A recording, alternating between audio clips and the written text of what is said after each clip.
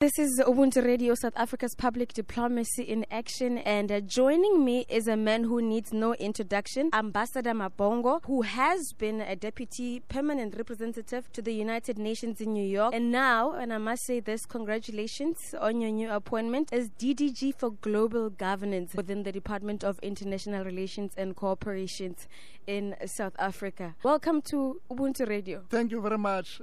I'm pleased to be here, and greetings to the listeners. You are a man of many titles. Well, I've been with the department for a while now. I just assumed a new position as a DDG for Global Governance and Continental Agenda. Prior to that, I was the Deputy Permanent Representative in our mission to the UN in New York. On the basis of your knowledge and experience, what are some of the challenges that go into, putting a summit together, particularly of this magnitude? Well, the G20, by its nature, was meant to be a body of the 20 most advanced economies in the world. Remember, it was created after the big financial crisis. Initially, it was a gathering of ministers of finance, but later it was elevated to the level of heads of state. So the G20 looks at coordination to make sure that countries of the world work together in the management of the global economy. But over the years, of course, its agenda has expanded to address other issues beyond just pure economics, but to address also issues of the Sustainable Development Agenda, the 2030 Agenda broadly, but also to address some of the specific areas, especially here in the New Delhi Summit. We spoke a lot about climate change. So that is basically the nature of the G20. But then the G20 is also occurring, for example, this summit in New Delhi, at a time when we see so many tensions in the world. So because of that, then it becomes quite a challenge to put together a package around which you can bring together all the members of the G20. So there is a lot that is involved in hosting a meeting of this nature. We have got to have a vision as a host. You've got to decide what is it that you want to put on the table. What are your priorities, given what is happening in the world and given what your country's trajectory is. So that is basically the work that happens behind the scenes when a country prepares for a summit like this. And now I'm just talking about content. I'm not even talking about all the logistics and other elements of organizing a summit. Can you paint a picture of what we are more likely to expect? Looking at the outcomes, equally looking at the fact that a lot of the heads of state have already given their opening address, including Prime Minister Modi. Yes, so let me just go back a little bit. So we arrived here in New Delhi last weekend as Sherpas and sous-Sherpas. So we've been negotiating since Sunday the outcome document, which is called the New Delhi Declaration of the G20. So we've been negotiating as Sherpas and sous-Sherpas and other senior officials since last Sunday. So I'm happy to say that we are at a stage where all the negotiations of the outcome document of the New Delhi Declaration have been finalized. Obviously, during the past few days, there were areas that were quite contentious amongst the members, where we, at certain points, we thought we could not agree. At certain points, we could see a good horizon that, there was a light at the end of the tunnel. So we're at that stage now where the whole declaration has been successfully negotiated.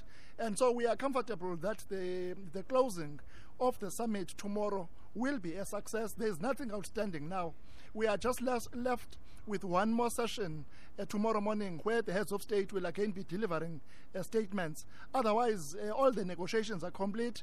The summit, as far as we are concerned, has been a success. If I may ask, Prime Minister Modi announced that African Union has finally been invited to join the G20. How do you believe it's going to be of benefit for South Africa, of course, the continent as a whole? So far, South Africa was the only African country that has been a member of the G20 since its formation. So the addition of the African Union will amplify the voice of our continent. Africa has got more than 1 billion people. So it's important that Africa must be in all the global decision-making bodies of the world. So when we talk about the reform of the international architecture, international governance, we mean more voice for countries of the South. So the G20 is quite a powerful body. It has got so much impact and so much influence on so many things related to global governance. So for that reason, the addition of the African Union then increases the voice of Africa. It benefits all of us. It benefits South Africa. It benefits all the countries of the continent. So the African Union will be able to participate, amplifying the voice, bringing to the fore, to the table, issues of importance to the continent. And of course, that complements what South Africa has been doing since the formation of the G20. So we welcome this.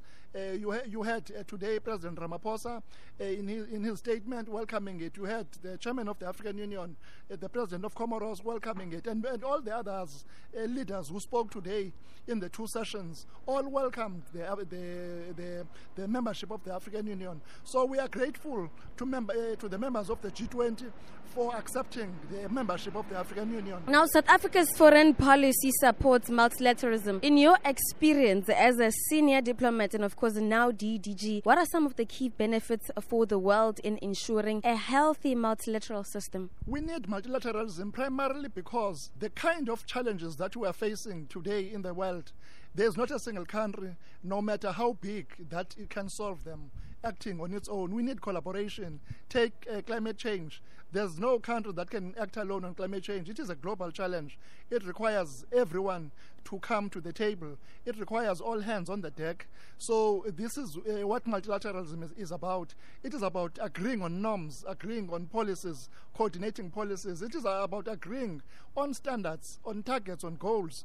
The fact that we have the 2030 agenda today, which is an integrated agenda for sustainable development, which is implemented in all countries. Remember, the 2030 agenda and the SDGs have been domesticated in many countries. They are part of countries' national development plans. So that is just one example where the international community comes together and says, these are the 17 goals of development that all countries of the world must pursue. And then each country then takes all those goals, puts them in their national development plan. So that's what multilateralism is about. It's this policy coordination, agreeing on norms and agreeing on standards, and then tackling very big challenges like climate change. Climate change for many countries is becoming an existential crisis, and those countries who are most affected by climate change cannot address it acting on their own. The big countries, the developed states, can also not be able to address climate change on their own. Same when we talk about peace and security. Most of the global challenges in terms of peace and security also require multilateralism. We've got the UN Charter, which is the basis of all the international law that we are pursuing as we deal with peace and security challenges around the world. So that is multilateralism, in practice. So we need more multilateralism, actually. So in closing, and I've already congratulated you on your new post, what can we expect from you? Well, I look forward to working. I just started, and then I had to come to New Delhi. So I still have to go back and meet all the staff in the branch, Global Governance and Continental Agenda. Before I left for New Delhi, I managed to squeeze a meeting just of the managers of the branch. So I still have to go back, and I look forward to this, to meeting and talking to each and every one of the colleagues who are working in the branch. I believe that we have got a lot of talent in the branch. We have got very good colleagues who know what they are doing. So my role is really to support them. Of course, we will meet, we will have workshops, talk about the branch, look at the vision that we want to implement, look at some of the areas where we can improve.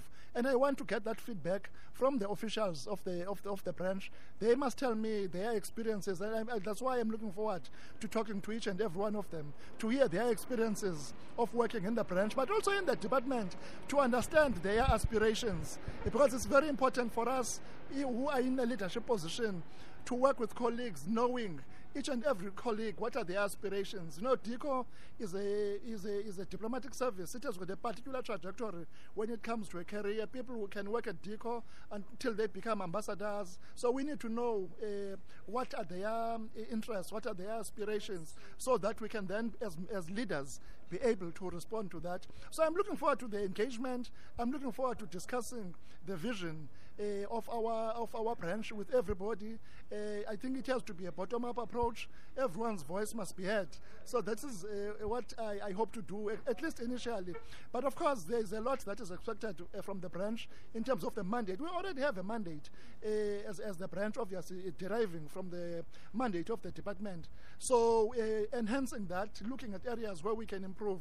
There's always there's nothing that cannot be improved. So we will always work towards improving. But most importantly for me is really workplace issues. I'm very interested in that, to make sure everybody works in a comfortable space, that everyone who works in our branch is fully engaged. That people actually wake up in the morning and look forward to coming to the office, because it is exciting, because they are fully engaged, they have got something to do.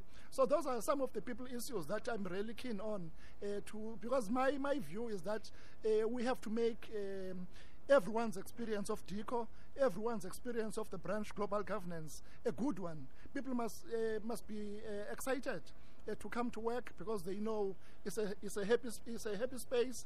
They have got something to do. They are fully engaged. So those are some of the things that I'm looking forward to doing. Thank you very much for your time, DDG. Thank you very much. I much appreciate this.